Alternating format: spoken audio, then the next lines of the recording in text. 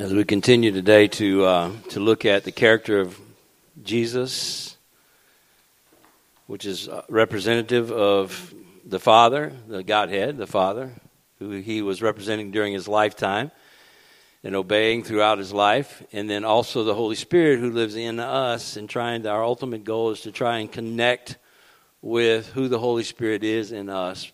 Because most of us, even though most of us in this room have been Christians for a long time,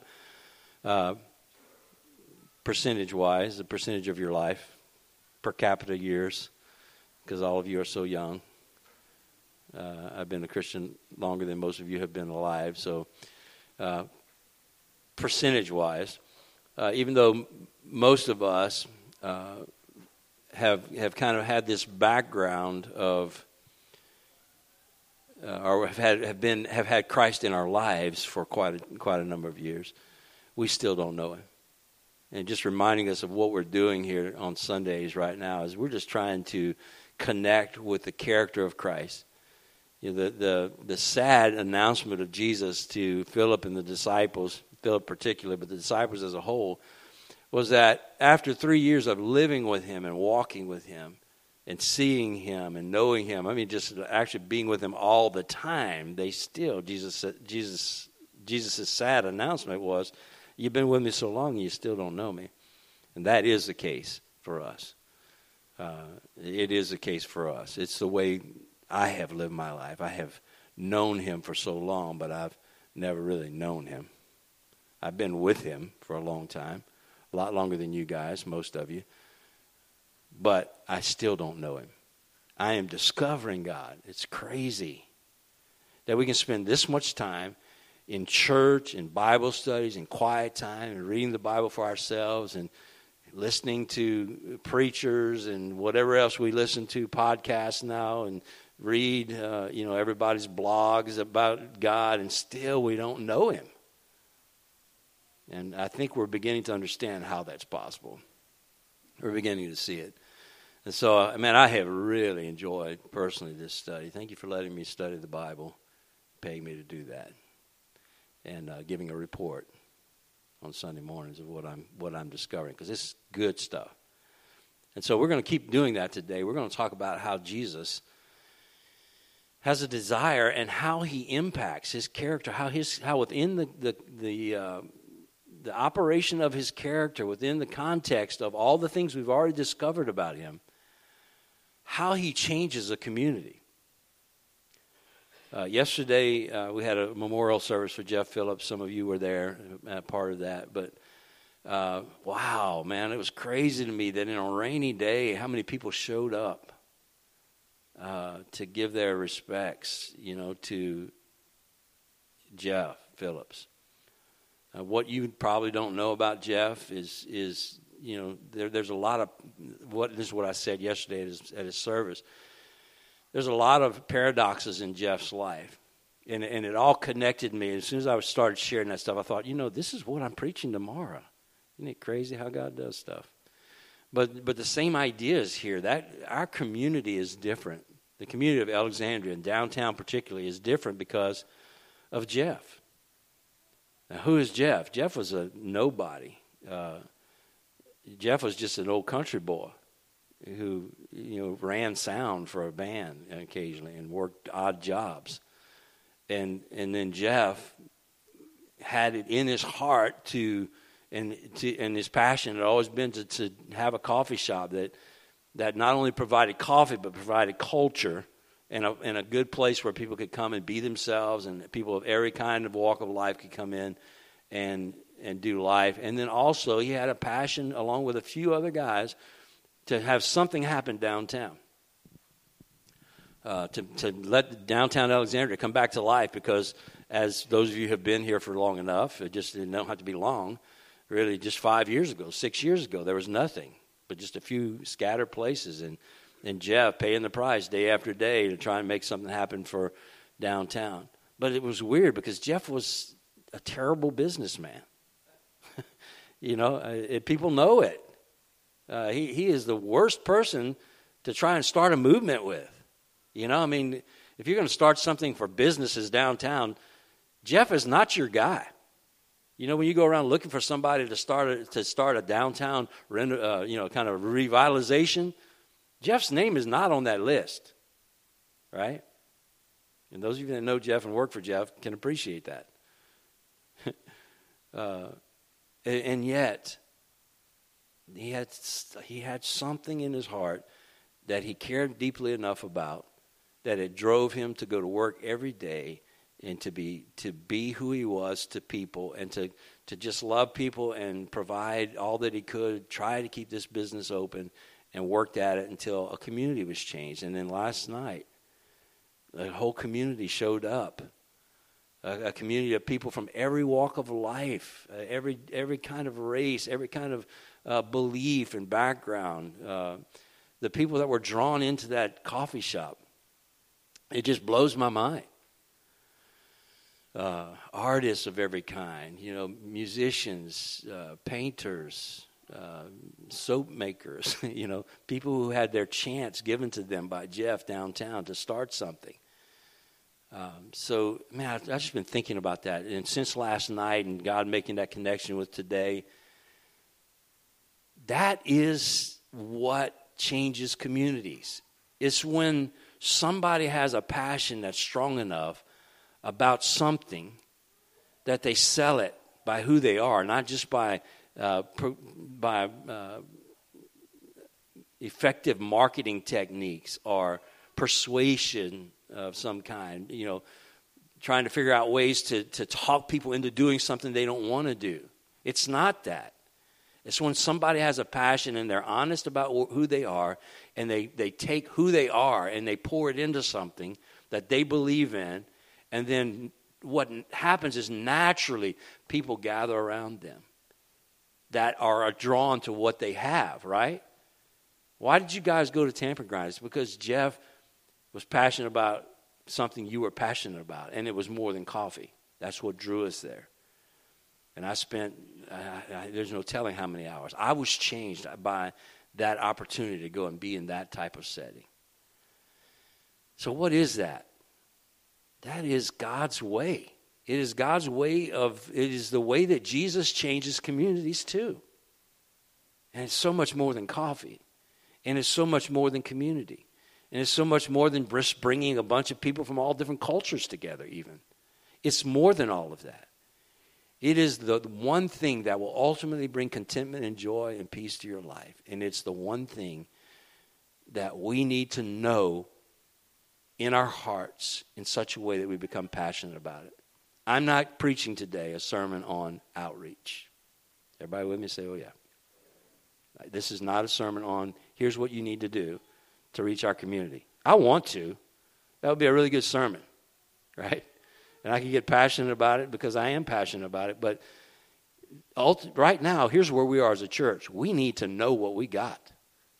We need to know the kind of coffee that we're serving, right? We need to know the kind of community that we're offering. And it's so much, it is exactly what people need. Jesus knew that because he was always abiding in the Father. He never did anything that was not of the Father. The Father was in absolute control of his life. So he knew the Father, and he knew what the Father had to offer. And he was desperately trying to communicate that. And you see the desperation in this story today in the next passage in John, where Jesus, tired, hungry, thirsty, weary, walks into a town and has an encounter with one person who received the passion of his heart, saw it, he offered her eternal life, and the whole town was changed. Man, I love this story. We're going to take it apart a little bit today, but just keep those thoughts in mind today as we think about it. I know a lot of you have been affected by Jeff's death and by Jeff's life. And so as we remember that scenario, what a great setting and a great thing to have on our minds this morning as we think about Jesus and how Jesus changes communities.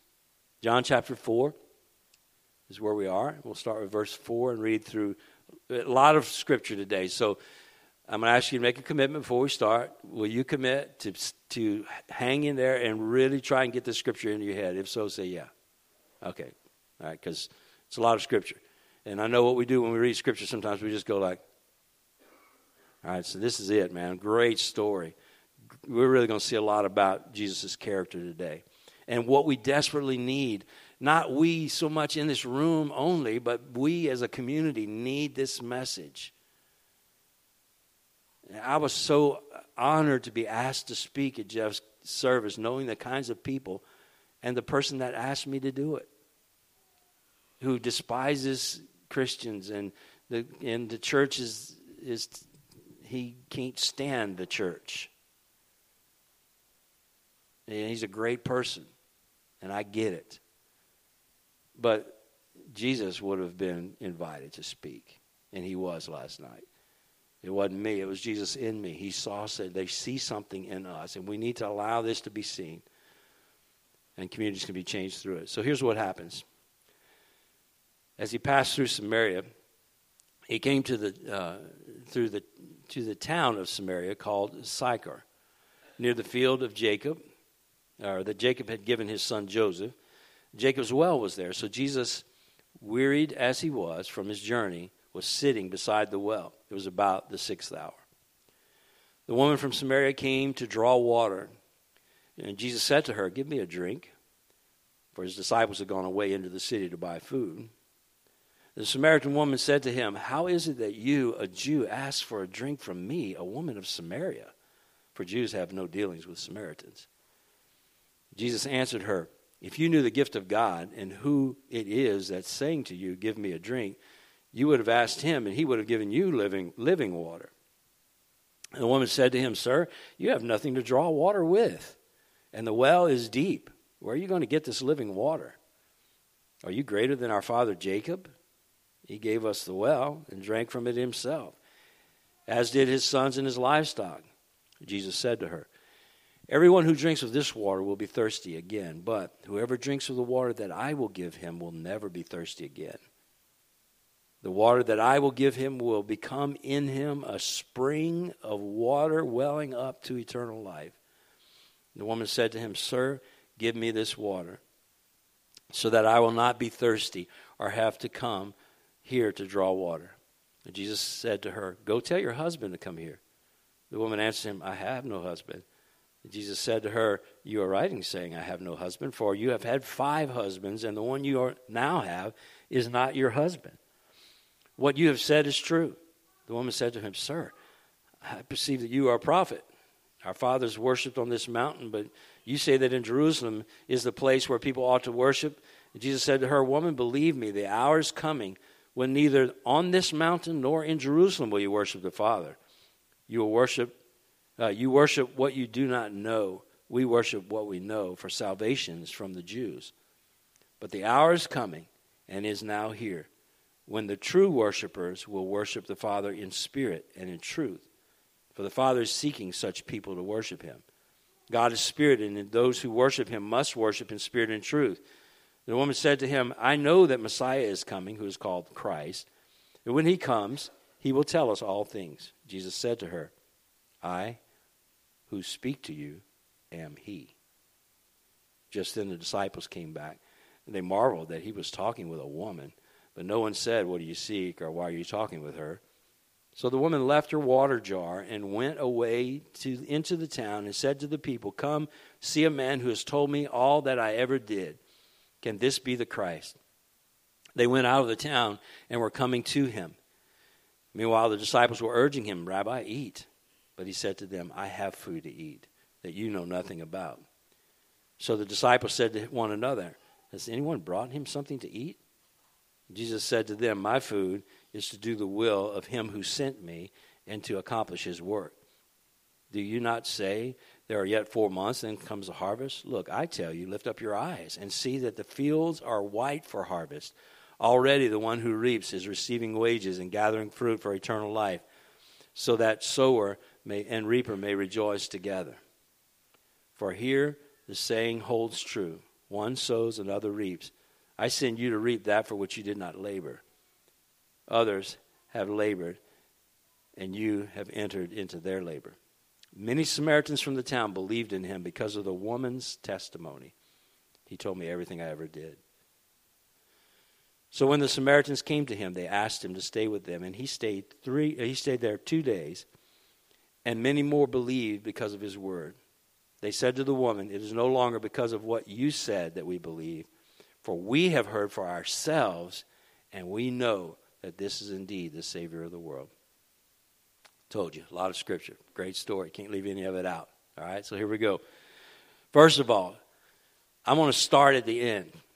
All right, we just read this passage, verse 27. Then he said to his disciples, then his disciples came back and they marveled that he was talking to a woman, but no one said, what do you seek, or why are you talking with her? Verse 31, meanwhile the disciples were urging him, saying, Rabbi, eat. But he said to them, I have food to eat, which you know nothing about. That whole scenario there. He's talking about the will of the Father, doing the will of the Father. Here's what I want to point out in this story. Here is the purpose of the story. Jesus makes it clear right here. And here's what we need to see about Christ. Jesus understood the joy of abiding. Jesus understood the joy of abiding. He understood all the complete contentment and joy and peace and excitement and fulfillment in life and purpose and passion, all of the stuff that came from being obedient to the Father and coming to know the Father through his experiences. He knew all of that, and he knew it in a very, very deep way. And this is the depth of his knowledge of that.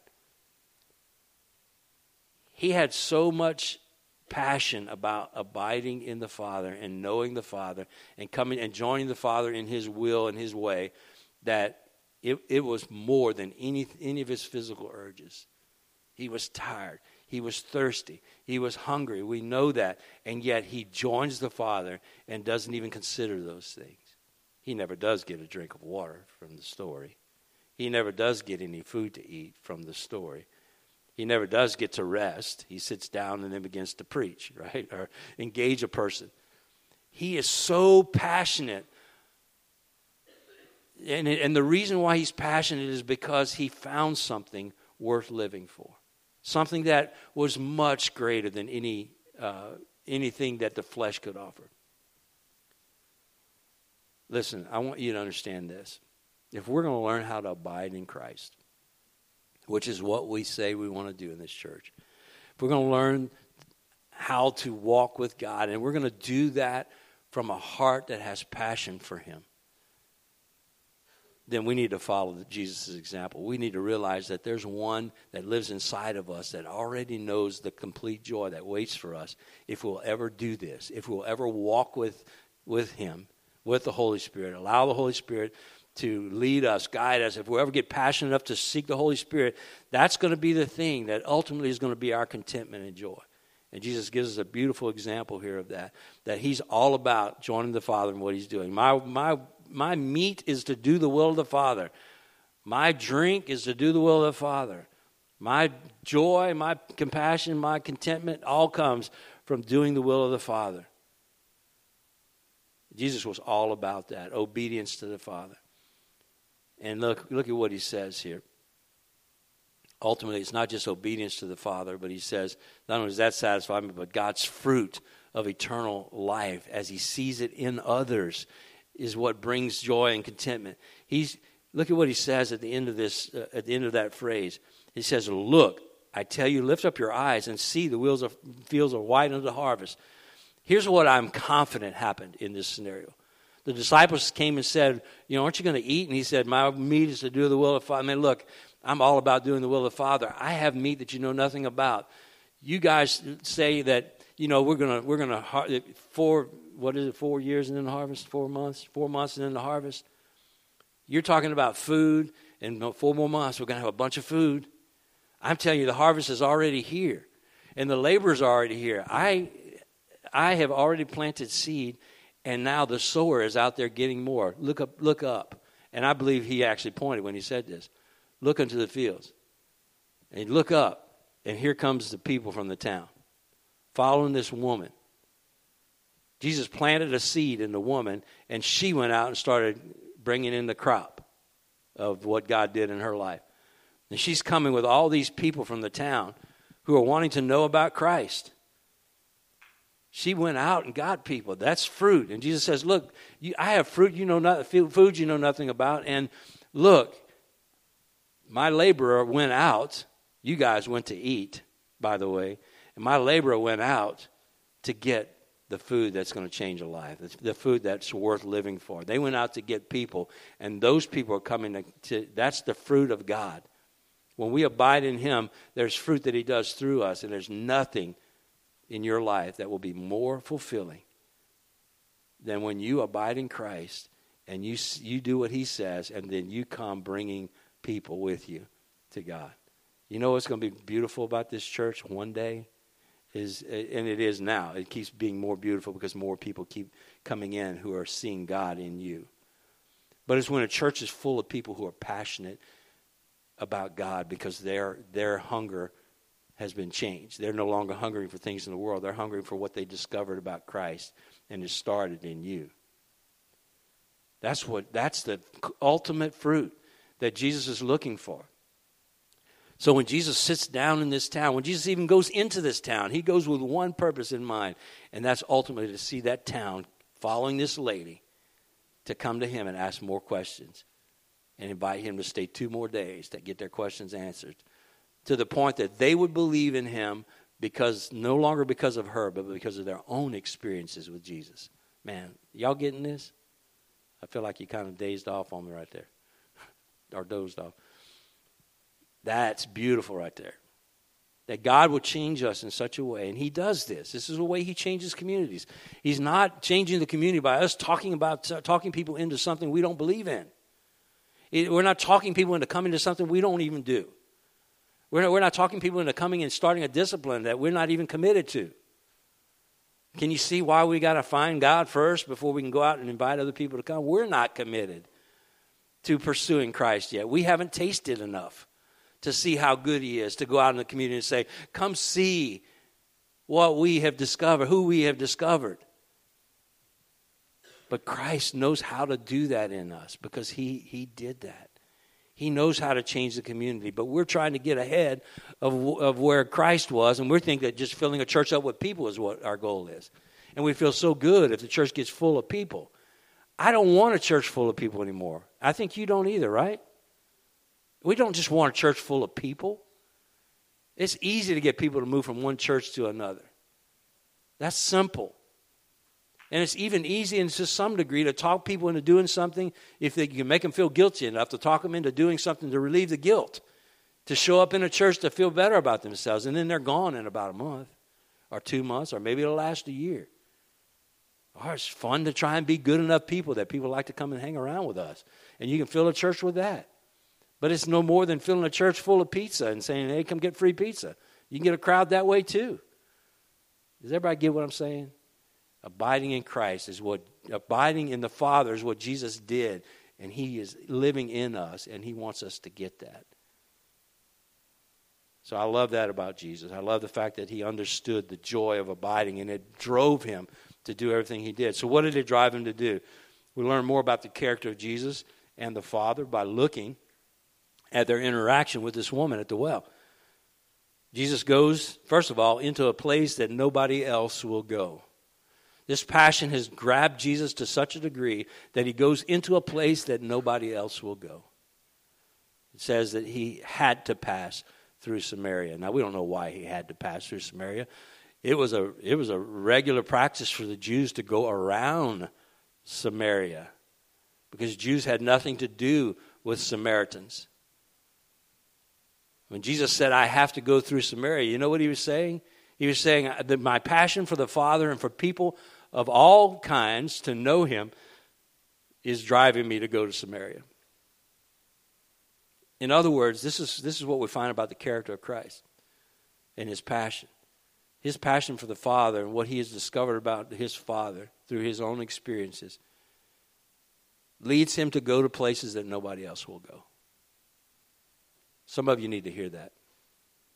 Now, this is not an evangelistic message or an outreach message. This is not to try and convince you to go out to places you haven't ever been. Although Christ does that. But I'm talking about some of you here think that God will not go and meet you where you are. And every story that we've said so far is so clear that God is coming to you where you are. He will come to you where you are. If Christians won't, He will. You know, how many people in this room probably found God when you were at the end of yourself where no Christian would go? You were at a place where nobody, no believer, no church person would come to meet you. No religious person would come into the places where you were to find you. Nobody's going to come and get you in the dregs of sin. No Christian's going to be around you. Nobody's going to be with you when you're at the bottom. And how many people take their own lives because there's nobody there? They feel like nobody's there. When in fact, the God who created them is there, present. There is no limit to where Jesus will go. The Bible says that Jesus went to the pits of hell and conquered them. He's been there. There's no place where Jesus won't go. And if you think that you're in a place that Jesus will not come to you, He will. If you hadn't come here, He would have come to you. Matter of fact, probably the reason you're here is because He came to you in some form or fashion. Through somebody else or whatever. You're here because of something that Jesus did. You don't just walk into church to hang out with people.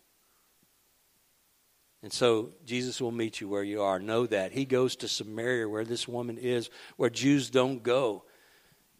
He'll meet us where we are. Another thing that Jesus does that I love in this story is He reaches across the lines of severe prejudice. In a lot of different ways, He reaches beyond the walls or the lines of prejudice. The woman from Samaria came to draw water. Jesus tells her, "Give me a drink." And the Samaritan woman says, "How is it that you, a Jew, are asking for me a drink?" This was weird.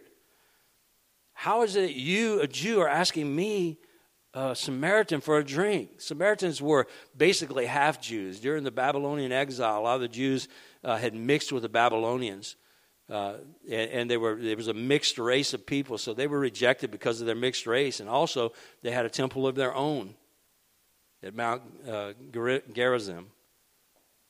And they still worshiped there, even though Jerusalem was within reach and had been restored. The temple of Jerusalem had been restored. So there was this severe prejudice between the Jews and the Samaritans for those two reasons.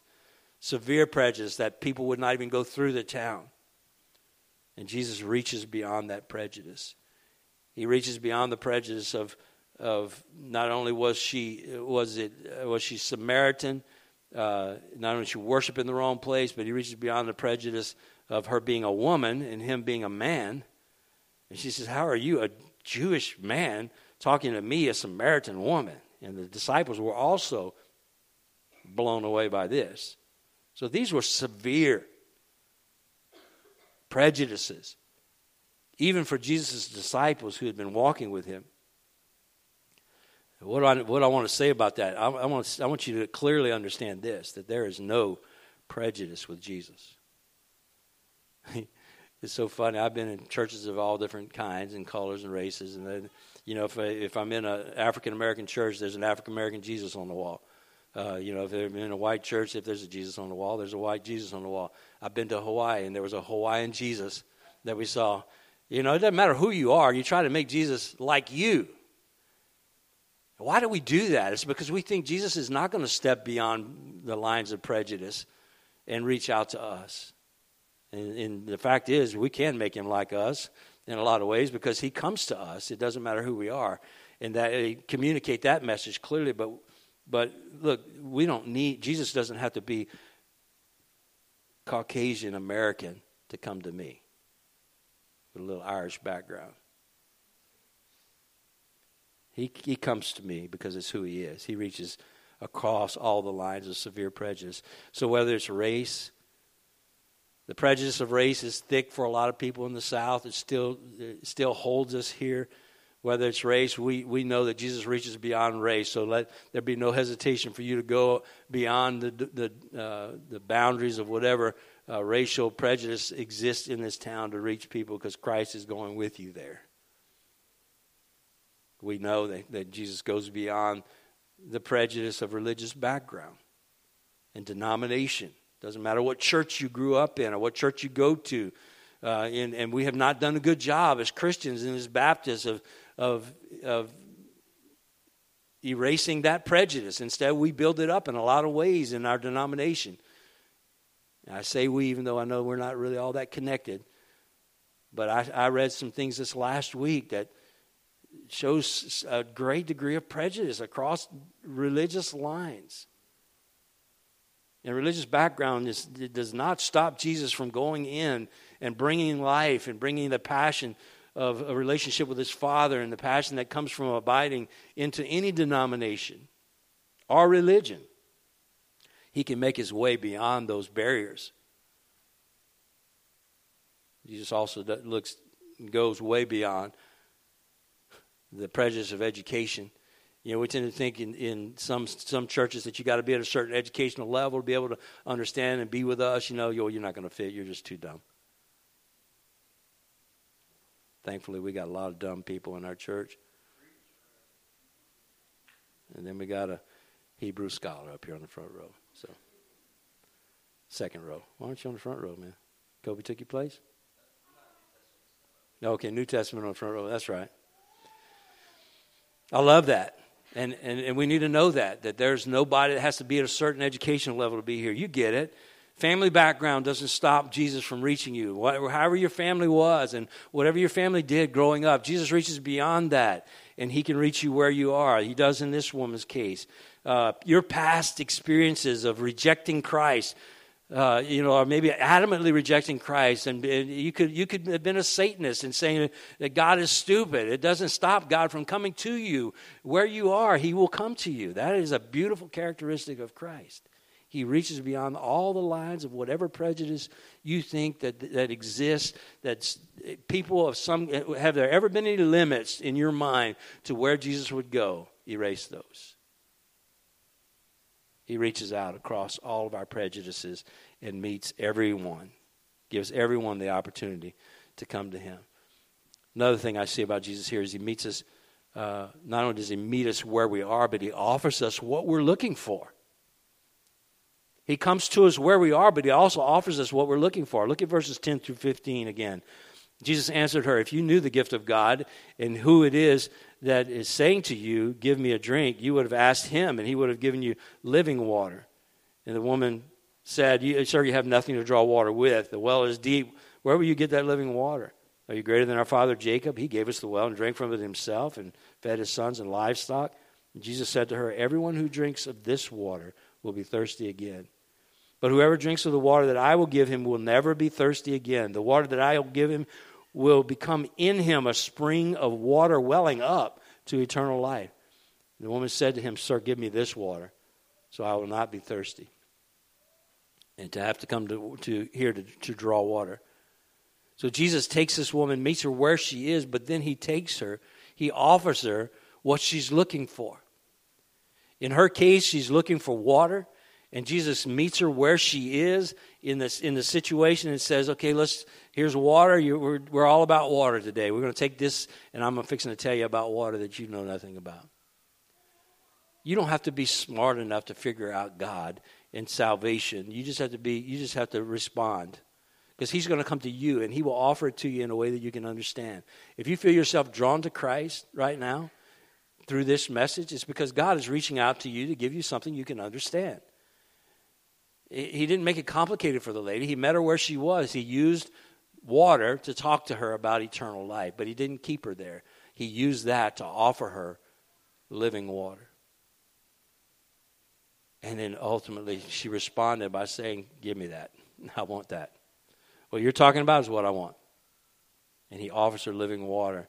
Not only living water that would be a stagnant pool of water that sat inside of her while she talked about water and talked about religious things, but a living spring of water that will well up in her to eternal life.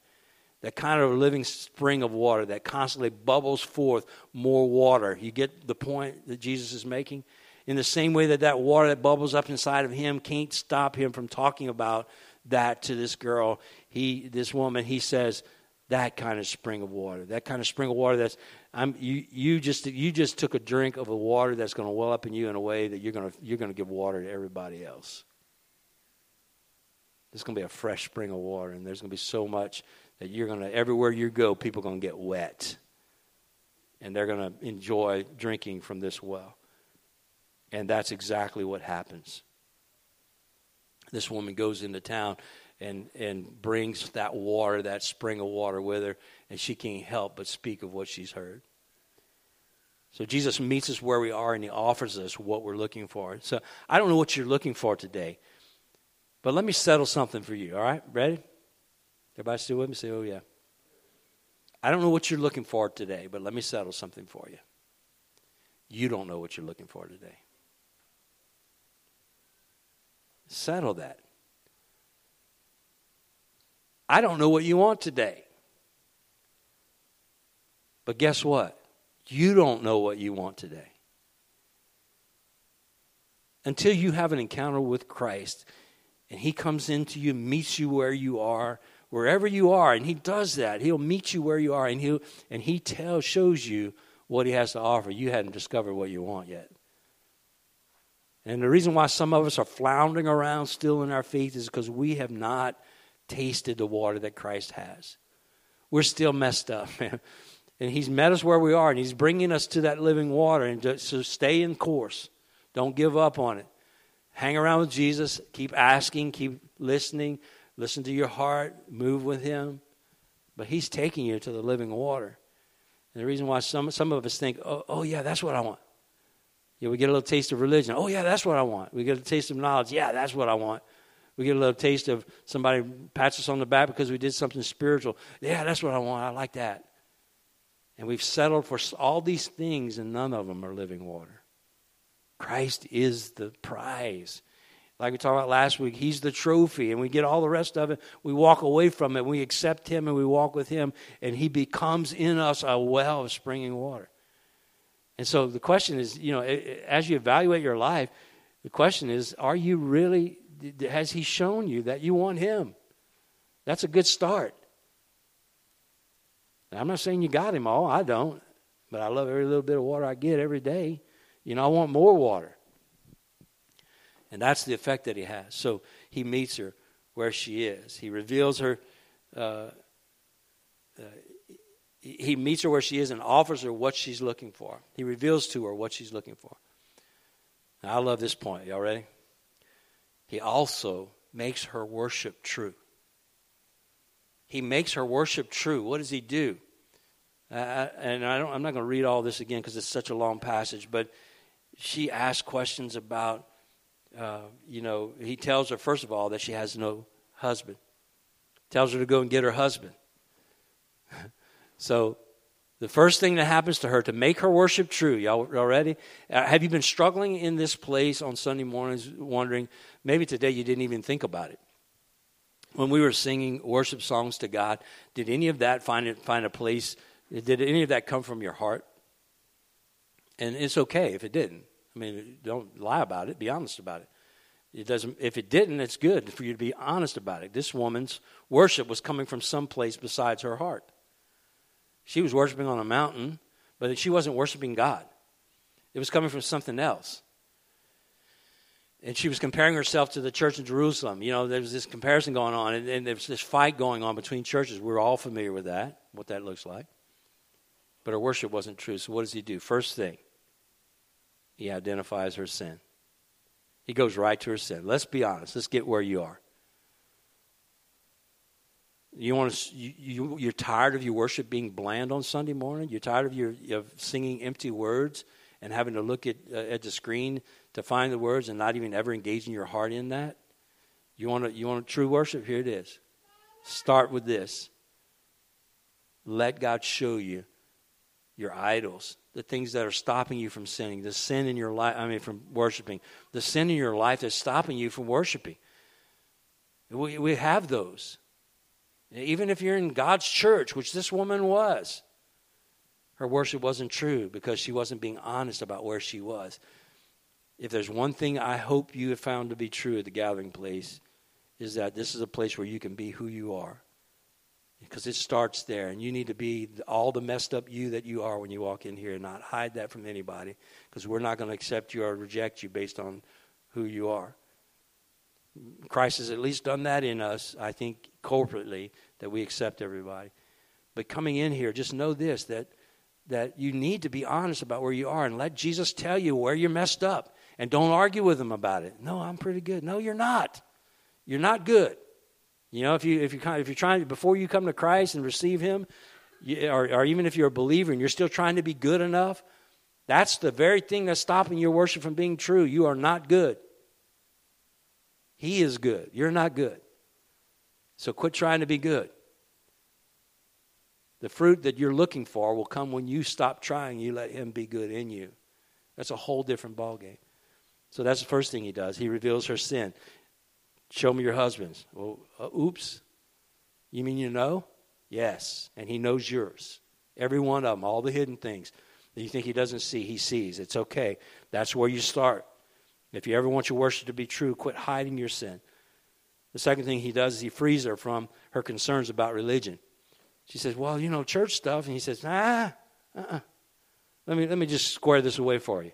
The time is coming when it's not going to matter what building you're in.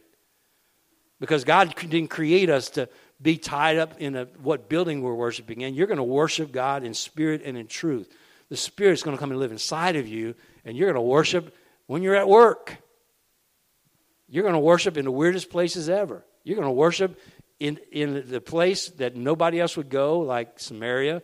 You're going to worship when you're tired. You're going to worship when you're hungry. You're going to worship when you're thirsty. And what's going to happen is your worship is going to be so true that you're going to want worship more than anything else. So he deals with her concerns about religion. Where they're meeting. You say we're supposed to be in Jerusalem. We worship on the mountain. Forget about that. And then he does this. He reveals himself as the Messiah. Jesus reveals himself as a Messiah. She says, well, when the Messiah comes, he says, oh, guess what? I'm he. I am the Messiah. He reveals himself as a Messiah. And she knew it. She saw the miracle that she'd been looking for when he told her about her past. She got what she needed. He came to her where she was, brought her, told her how to have salvation. And she received that because he revealed himself as a Messiah. And Jesus offered her that opportunity. And he does that for us. We've said that already. I'll say it again. It's never going to get old. This is what we worship for. This is what we're excited about, is that Jesus not only finds us in our sin and knows everything about us, but he also, and not only does he take our religion, our concerns about religion away, is he offers us himself as our Messiah. He comes in and becomes for us the sacrifice that's necessary to remove our sins. He comes and gives us his righteousness, his perfection, so that when God looks at us, he doesn't see us anymore. He sees perfection. He gives us that. So he offers himself and reveals himself as a Messiah. That right there it will be. When we get those three things, that will be enough for our worship to be true. Some of us are tasting that. Most of us are. Some of us are enjoying that regularly. A lot of us are. But all of us need to realize that when Jesus comes to us, he makes our worship true. He doesn't just meet us where we are and give us what we're looking for, but he makes our worship true.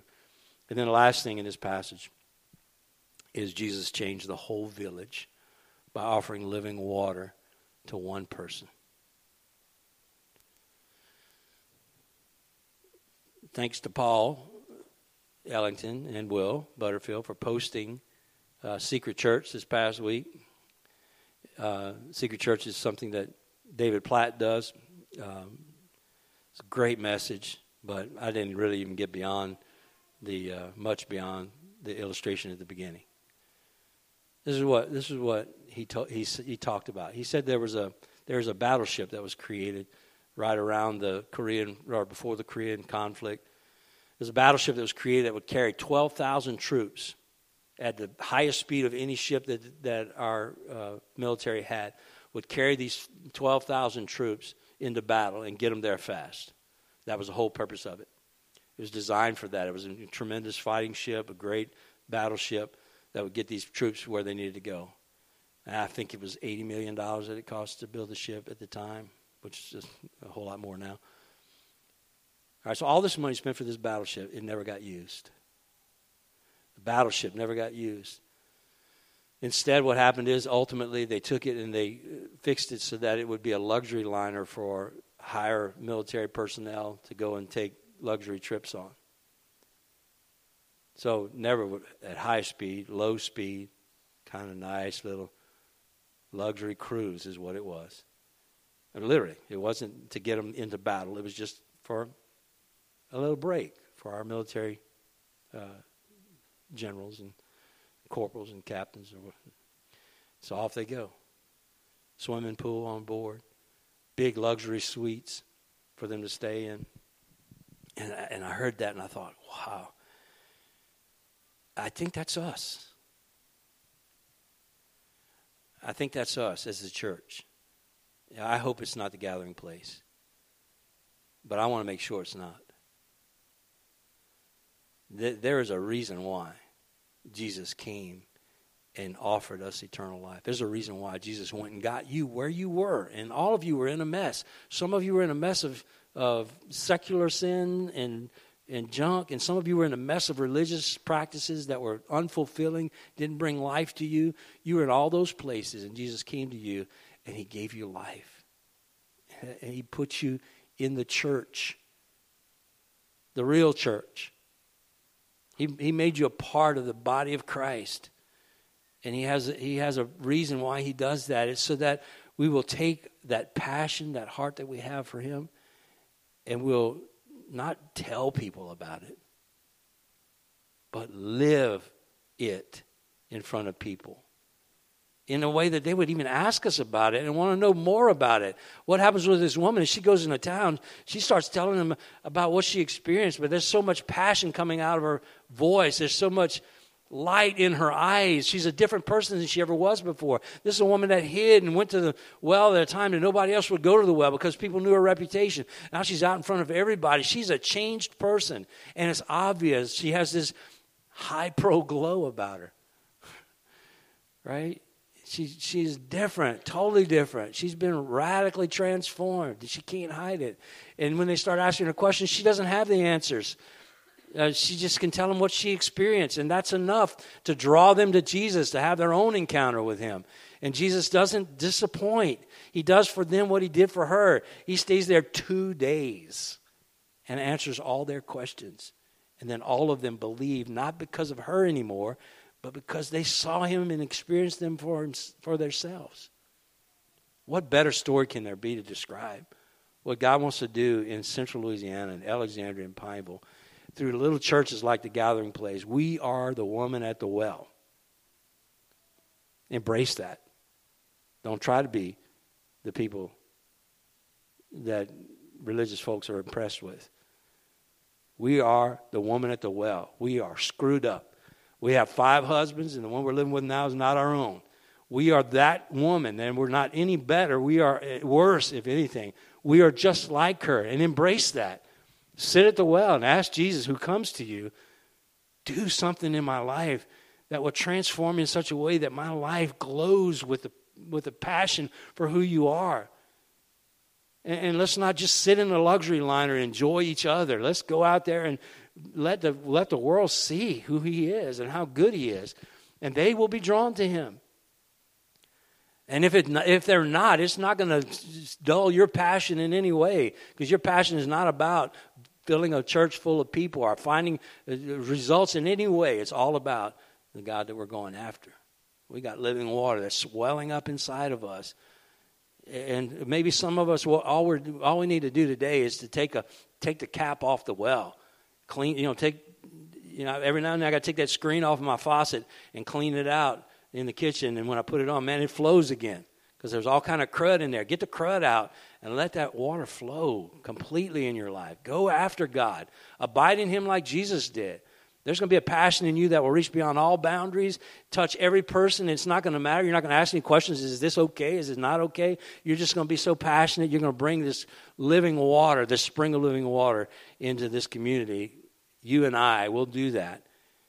And people are going to see that we're different. There was a whole lot more people that were drawn to the community and the coffee shop downtown than there are that's drawn to the gathering place. There can only be one reason for that, is that God needs to reach this community, and we need to be springs of living water, and we're not. It's not about how many people are going to show up in church. It's about how many lives are going to be transformed by the water that is already existing in you, that you are keeping under wraps, that you are worried about for whatever reason. You're not letting that water flow and fill you. You're not encountering Christ enough that we're being filled with him to overflowing. Don't feel guilty about it. Pursue God. That's all you got to do. Because Jesus is the one that changes communities. We are not. We don't have the key to changing communities. We just have a God who knows how to do it. And he lives inside of us. How long will he be with us and we not understand this? How long will Jesus live inside of us and we still don't know him as the one that changes communities? And it's not by convincing people to do something they don't want to do. It's by meeting people where they are, giving them the truth of who God is based on your own knowledge and experience, with a light in your eyes that draws them to him. Right? All right, let's pray.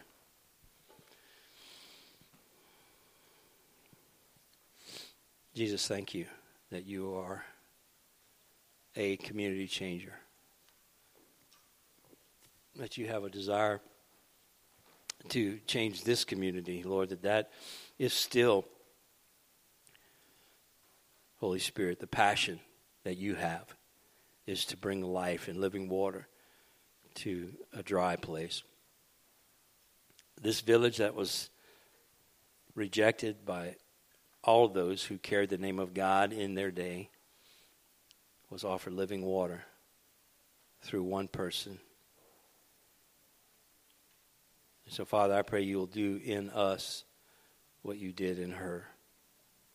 We invite you right now, Holy Spirit, to come into the place where we are, knowing that there is no prejudice with you, that there's nothing that stops you other than our invitation. So we invite you to come and meet us where we are. Knowing that, God, we don't even know what we want today. The things that we think we want in life are so temporal. And temporary. There's nothing there for us. But you know what we want.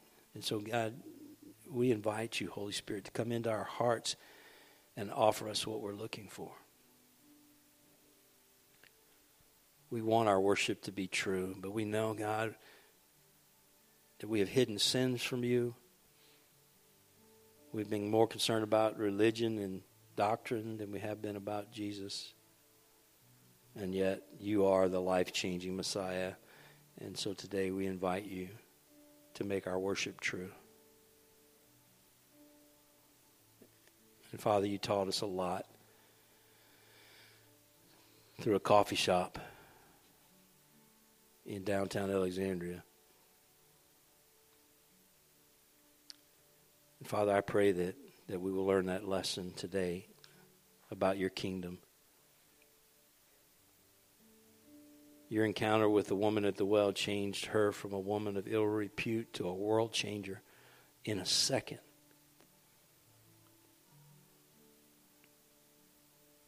And then she went into town and spoke of what she experienced. She didn't have seminary training. She didn't have a memorized plan of how she should share. She had the story of Jesus, who he was, and what he did for her. And that was enough to get a village asking questions that you were faithful to answer. Lord, give us that strategy. Let us bless people. And let us bless them not because it's an acrostic that we can memorize and understand, but because, God, we have a story to tell. And we've been transformed, and we've been filled, and we have a spring of living water in us welling up to eternal life.